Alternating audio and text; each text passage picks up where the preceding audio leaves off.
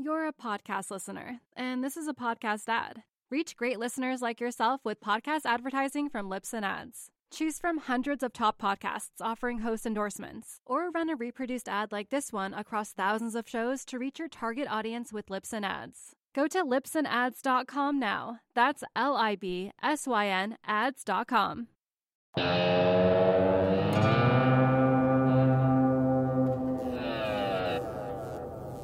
It's Thursday, October 29th, 2020. This is the Real Vision Daily Briefing. I'm Ed Harrison, joined shortly by Steve Kalajian of Ticker Talker. But first, with the news of the day, Haley Drasnin. Hey, Ed. Well, it appears the U.S. economy is starting to bounce back. GDP, a measure of the total goods and services produced from the July to September period, came in at 33.1% on an annualized basis and ahead of expectations for 31%. So that's a 7.4% growth in one quarter, a record pace. While it doesn't make up for the corrections in the first two quarters, it does highlight the V-shaped recovery through most of the third quarter. In fact, as Ed so rightly points out in his Credit Write-Downs newsletter, if you look at the blue chip consensus estimates and the Atlanta Fed's GDP Now forecast, there was a consistent ratcheting up of numbers over the past 3 months. If you look a little bit closer, over the last 3 months, GDP moved up to the 30s before today's number even came out by the U.S. Commerce Department. This is suggesting most analysts underestimated the acceleration of the bottom we saw in the third quarter. The economy has accelerated more than anticipated over the third quarter and now beginning into the fourth quarter. Markets are reacting positively to this news, but investors are already moving on. They had seen the economy doing well since September, and now they're looking ahead. This third quarter is already old news, and what's on the horizon is starting to cause real alarm. It's fears that the recovery could stall or reverse heading into the ends of the year as COVID-19 cases are picking up in the U.S. and Europe, and U.S. stimulus hopes are fading. Jobless claim numbers are coming down, but unemployment is expected to remain high through this winter. If you look at the initial jobless claims numbers that were released today from last week, they fell from 791,000 to 751,000. That's ahead of the expectations, which were around 775,000, and puts us well out of the 900,000 realm where we had stalled in September. The 4-week average claims number has fallen 500,000 in 2 weeks. This is the lowest level of claims since March, just before the coronavirus pandemic shut down the economy, but it's still at historically high levels. The bottom line here is this. The economy is still far below the pre-pandemic level. The U.S. has only recovered about 2/3 of the ground that it lost in the coronavirus pandemic. All of this data drives earnings in markets over the long term, and it suggests that the recovery should have legs. If this September and October periods of volatility was simply about determining where the economy is headed and had nothing to do with the coronavirus, we would be in the clear. But unfortunately, the virus is now again the big issue. So on that note, back to you, Ed. You're a podcast listener, and this is a podcast ad. Reach great listeners like yourself with podcast advertising from Libsyn Ads. Choose from hundreds of top podcasts offering host endorsements, or run a reproduced ad like this one across thousands of shows to reach your target audience with Libsyn Ads. Go to libsynads.com now. That's LIBSYN ads.com. Steve Kalajian, Chief Market Strategist at Ticker Talker. Welcome to the Real Vision Daily Briefing. Thank you for having me. Thank you, Ed. Yeah, so Steve, I think I was just telling you right before we started taping that we haven't had anyone who's talked specifically about the market and the election. And I know that you have a firm view both in the election and then also the election outcomes from the presidential side. And I want to talk to you about that. But I actually also want to talk to you just, take a bigger lens as well once we go through the nitty gritty on the presidential election. Now, the thing that caught my eye when we were just talking about it is that you said the markets hate uncertainty and we're going to get it. Can you explain to me and for our viewers what you meant by that? Sure. So in my 37 years, I know that the markets do not like uncertainty. They want to know a clearer path, right? So for example, is the FOMC in a mode of cutting interest rates, or are they looking to hike interest rates? So I've seen it both ways. I've seen where the Fed funds rates back in, some 15, 18 years ago were 4.5%, and they were in a tightening mode, where the FOMC then became in a loosening mode. And so what I've seen, like I stated, is where the markets do not like uncertainty, and especially in this very sensitive climate, which is the presidential election. The markets don't know if President Trump, is going to win, and is he going to enact further tax cuts and or stimulus because we do need probably another round of stimulus. There are a lot of people struggling. I was just driving through Manhattan yesterday. I had a dinner, and I could not believe what I saw as far as a lot of stores that are closed, and so I think that there's a lot of people still out of work. So the markets don't know the uncertainty to that, and again, if Joe Biden is president, the markets don't know what he's going to do in his first 120 days. Is he going to take away the Trump tax cuts? Is he going to start raising taxes? So like I state, I think these are very sensitive times, and I think that the markets felt it in the last couple of days as well. Plus the fact that there's been a spike in COVID and the fear of another shutdown, as you saw what's happening in Germany and in France. So a lot of what if questions here that still, like I said, the uncertainty levels are very high, probably the highest I've seen in my 37 years. Yeah, and you're speaking to the uncertainty of policy, both on the Trump side and on the Biden side. But I know that you also are talking about the uncertainty of the election. You mentioned North Carolina to me right before this in terms Sure. of will we even know who the president is on November the 3rd? My best guess is that you won't. You'll have some type of idea, but I think that, like we saw the Supreme Court rule that North Carolina can extend the date by 9 days, so that gives it till November 12th. And I think there are certain states that are before the courts now, and I think that this is, like I state, a very, very sensitive election, and that we saw what happened with Bush and with Gore. It lasted, well over a month, and finally it took the Supreme Court to declare George Bush the president of the United States. But again, I think that will wear on the market. I think that's going to have a negative tone when you keep, not knowing that uncertainty. And like I state, I hate to repeat myself, but in 37 years in this industry, this is a no-no for the markets. Right. And so you're basically saying that the volatility that we've been having, partially because of what's going on in Europe, but also because of the politics, is going to continue even after the election. How far down can it go just based upon that level of uncertainty? Can it go down 10%, 15, 20%? What's the downside risk here?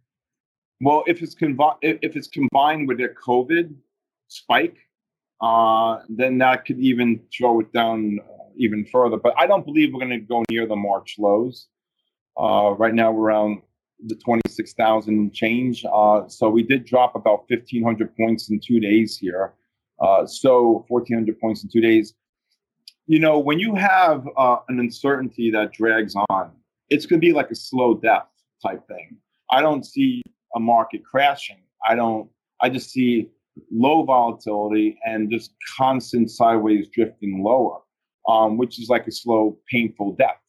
For me, it's just like, okay, let's get over with. Let's move on. Who's ever present, let's just get in the right direction to see where this market's eventually going to head to.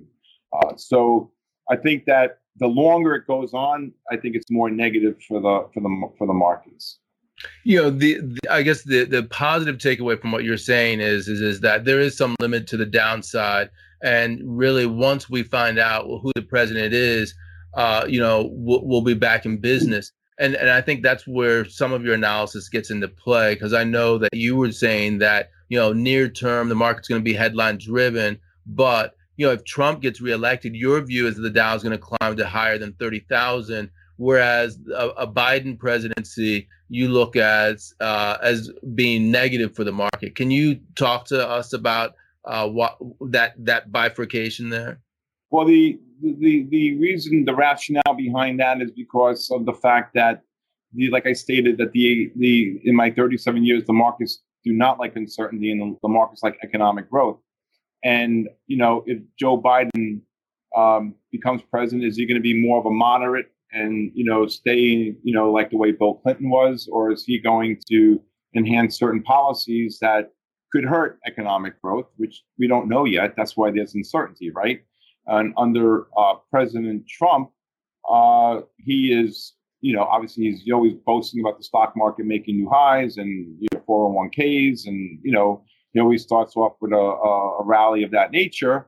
And again, not being political or anything like that, I think the markets know his position, that he wants to do another tax cut in 2021. He's been talking about it. The Republicans and Democrats were very close to a stimulus package. I think that is going to come to fruition sometime right after the election. What number? I think it's going to be $2+ trillion. So, but again, it really is all predicated on corporate earnings, right? We need economic growth. We still have a 7.1, 7.2 unemployment number. That's still pretty high, right? Granted, it wasn't as high as it was at the initial start of the COVID when we had 22 million people out of work. Now we got down to about 10 million, which is a staggering amount of people. So I mean, prior to the COVID hitting, we had the lowest unemployment in over 50 years. And obviously we saw what happened, what COVID did, and the pandemic that really just destroyed our economy, and put a lot of fear into people. And like I said, I was telling you earlier, I was back in February. I mean, I didn't miss a beat. I came to the office every single day, and I was driving on the highway, and I was driving wow, this is scary. There's nobody on the road. Right. This is like I said, I was in New York City yesterday and meeting a client to have a bite to eat somewhere. And I was just I couldn't believe stores and buildings closed, and it didn't have that same feel of New York City in a fall afternoon, So I think that the markets, again, like I said, are in that waiting mode period. Right. But I do think that of all the markets, I think I've always said that the NASDAQ is going to outperform either way.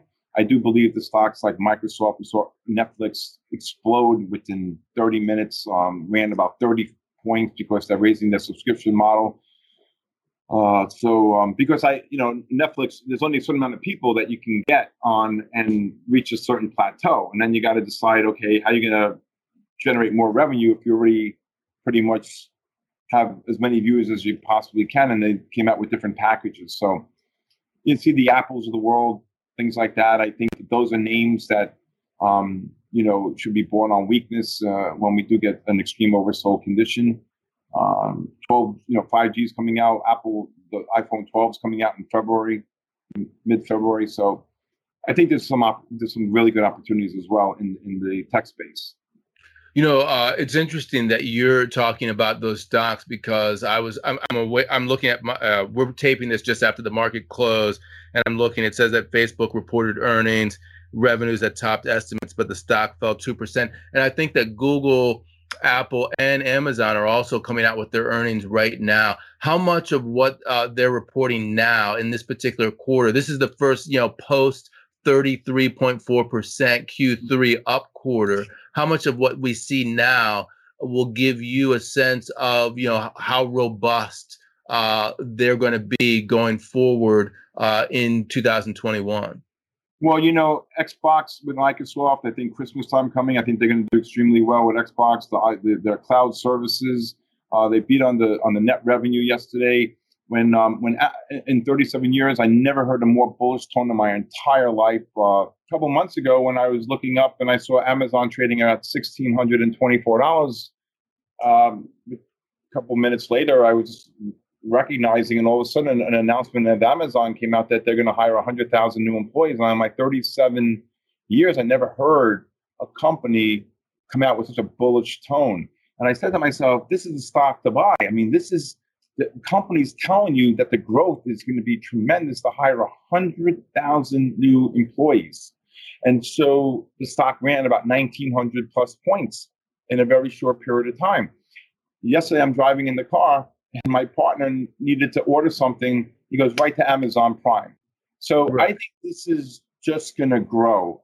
Yes, there are other competitors like obviously Walmart and Target and things like that and other firms that are trying to compete. But I think Amazon's so embedded into people at this point that it's so easy. And I think, a lot of people have Amazon Prime. Every time I'm on the highway, I see 4 or 5 Amazon Prime trucks. So I think that this is a name that's going to continue to grow. I do think there's going to be some pullbacks and opportunities along the way. As long as the model is not broken, I think that's a name. We saw Netflix today. Again, Microsoft. I think these are the names. I wouldn't be in the airline stocks. I want to talk to you about that because you're making a good case, obviously, for large cap growth stocks, large cap tech, like Amazon. And by the way, of course, you were just mentioning they're pandemic resistant. You see all the trucks all over the place. But I know that you're talking about avoiding cyclical stocks. You're talking about avoiding banks, airlines, and they're going to underperform the market. So what kind of growth paradigm does this work in? Because obviously you're talking about growth over value. Mm-hmm. What's the macro outlook behind that causes you to think that that's the way to go? Well, if you take a look back, right, when the S&P futures made a new all-time, the S&P futures and S&P cash made new all-time highs. What followed? The NASDAQ 100. What lagged? This Russell small cap and the Dow Jones Industrial Average never made new highs, right? So you had a divergence between the two. So right off the bat, when the NASDAQ got up to above 12,100, I said, extremely overbought, look for a pullback 10.3, 10.5. We got that, boom, and we rallied 1,000 points off that. So again, we're in this mode that's the type of markets or the type of investments people are looking for. You think of where Facebook came from when the when the NASDAQ hit 10,300, 10,400. What did Delta Airlines or JetBlue or United Airlines do? They didn't even have nowhere close the percentage gains, right? So I think investors are looking for more alpha-generated gains and names that are COVID-proof, in that name. I would stay away from banks. I'd stay away from airlines. I would stay away from oil stocks. Because if we do have another downturn, oil is going to get hit again. God forbid, because less people will be driving, and oil already has a cloud over its head with electric cars and combustion engines and being done away with, et cetera, in the next 5 to 10 years. But so I think this is where the play is going forward. You're a podcast listener, and this is a podcast ad. Reach great listeners like yourself with podcast advertising from Libsyn Ads. Choose from hundreds of top podcasts offering host endorsements, or run a reproduced ad like this one across thousands of shows to reach your target audience with Libsyn Ads. Go to libsynads.com now. That's LIBSYN ads.com. It's interesting that because there are two things I picked up on. You talked about if we have another recession. You also mentioned lockdowns in Europe and COVID, as one of those things that is breathing down our neck. What I was thinking about is when you look at the S&P or the Dow and you look at the charts, we had a September 2nd high, and then we had a double top with the October the 12th lower peak, which would suggest that perhaps, now we're in a position where that's a double top. That's really a double top, and we're headed down. That's sort of a scenario in which the downside risk that you're talking about from a recession or from COVID-19 lockdowns are there. Is that sort of, I mean, what's your overall market tone thinking? Because I'm thinking about the 30,000 number that you're putting on a Trump victory versus this whole double top and then the downside risk associated with all of this. Well, one of the things I've done my whole life is I'm not a fundamentalist. I'm more of a technical trader, and I built predictive analytics. So when we went parabolic and we made all-time highs on the S&P, the spiders, the Nasdaq, and then we got that sharp pullback of about 1,400 points on the Nasdaq. S&Ps dropped below 3,200, and then I think we were below 3,200 for like 5 minutes. I think we got that to 31.96 and 3/4. So I remember that day. I said, I think this is it. I had probably one of the most oversold conditions on my weekly charts. I went from an extreme overbought level to an extreme oversold, and then so you're here, and now like you just stated, we went from here, and now we made a lower high. Right. And so as you were going up, you had a ton of overhead resistance here. And as my weekly charts worked off that oversold condition in the last 4 to 5 weeks, we now made a lower high, and now we're moving back down. The reason why we made that lower high is because of the date got pushed very close to the election. And I think that that's also put a lot of fear into people. We came 10,000 points practically off the low. We were only, a couple hundred points away from where we were, maybe 500-700 points away from where we were on the Dow before. So a lot of people were just taking a lot of profits too, and just saying, okay, now look, hey, listen, I rode the downturn. Maybe they bought more down there. I caught the upturn. Enough is enough. Let's just sit back and let's just wait, and that's what I said. I actually told, everybody on our Ticker Talker TV channel that I would look to be in cash at these levels. And it was just, you can always buy in again, whether it's higher or even lower, but you just, you want to know.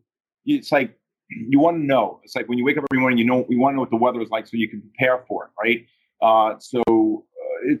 It's really a game. It's in the mindset of every investor to know some sort of certain course. Right. Yeah. So, I mean, it sounds to me like what you're saying is, okay, we had this double top formation, and I'm looking at that as a sign to take some risk off the table. We're going to go through a choppy period. That choppy period is going to last to the election and beyond, because we're still going to have uncertainty after that. But then once we get certainty, you're more likely to want to add to your positions, particularly if it's a Trump win, because you think that could get you to 30,000 on the Dow. Yeah, I mean, the thing is that then you got to also factor in, is there a vaccine going to come in the first quarter of 2021? And I'll say here publicly, I'm not going to take a vaccine, just because the vaccine's available. It's new. I don't want to be so-called guinea pig. I mean, thank God I don't want to jinx myself, but, I never had COVID, and I've been very, very careful in protection, masks, walking around. If you get it, do you try to fight it? And are people going to be scared to take the vaccine because it's still, again, uncertain? Oh, yeah, definitely. Was it rushed to come out? Is there side effects? Everybody's thinking that, okay, a vaccine is going to come out and this is all going to go away. I can't tell you how many people I talk to that are fearful of taking that vaccine, even if they got the COVID, God forbid. So these are very unprecedented times here, between the election, the COVID. Are we going to have big spikes? If a vaccine comes out, are people going to want to take it or even trial it? So this is why like I said, this is really, in my 37 years, very unprecedented times here. Yeah, I think that's well said. And, I'm just thinking about your any last thoughts in terms of, your overall tone, bullish, bearish. What should people be looking for at this particular juncture? I think that the way I would look to play the market is look for extremes at this moment. I think that when I've been around, like I said, when the markets get to an extreme oversold condition, I would look to play the names like the Amazons, the Microsofts, the Facebooks, the Netflixes, Nvidias, the names, the big tech names that we know that will overcome any type of pandemic again, which we've seen in round one, this would be round two, if it was from COVID. If we did get any type of sell-off of any magnitude, again, those are the names that I would be looking for. But and the underlying ETFs like the triple Qs or something to that nature, because I think that that's the sector that's going to move and get the best returns for the next few years. Well, Steve, I hope that you're right, that that's the way to go. I hope you're wrong about the uncertainty, but I really appreciate talking to you about your outlook. Thanks very much for talking to us. Well, thank you, Ed. It's been a privilege, and thank you very much. Thank you.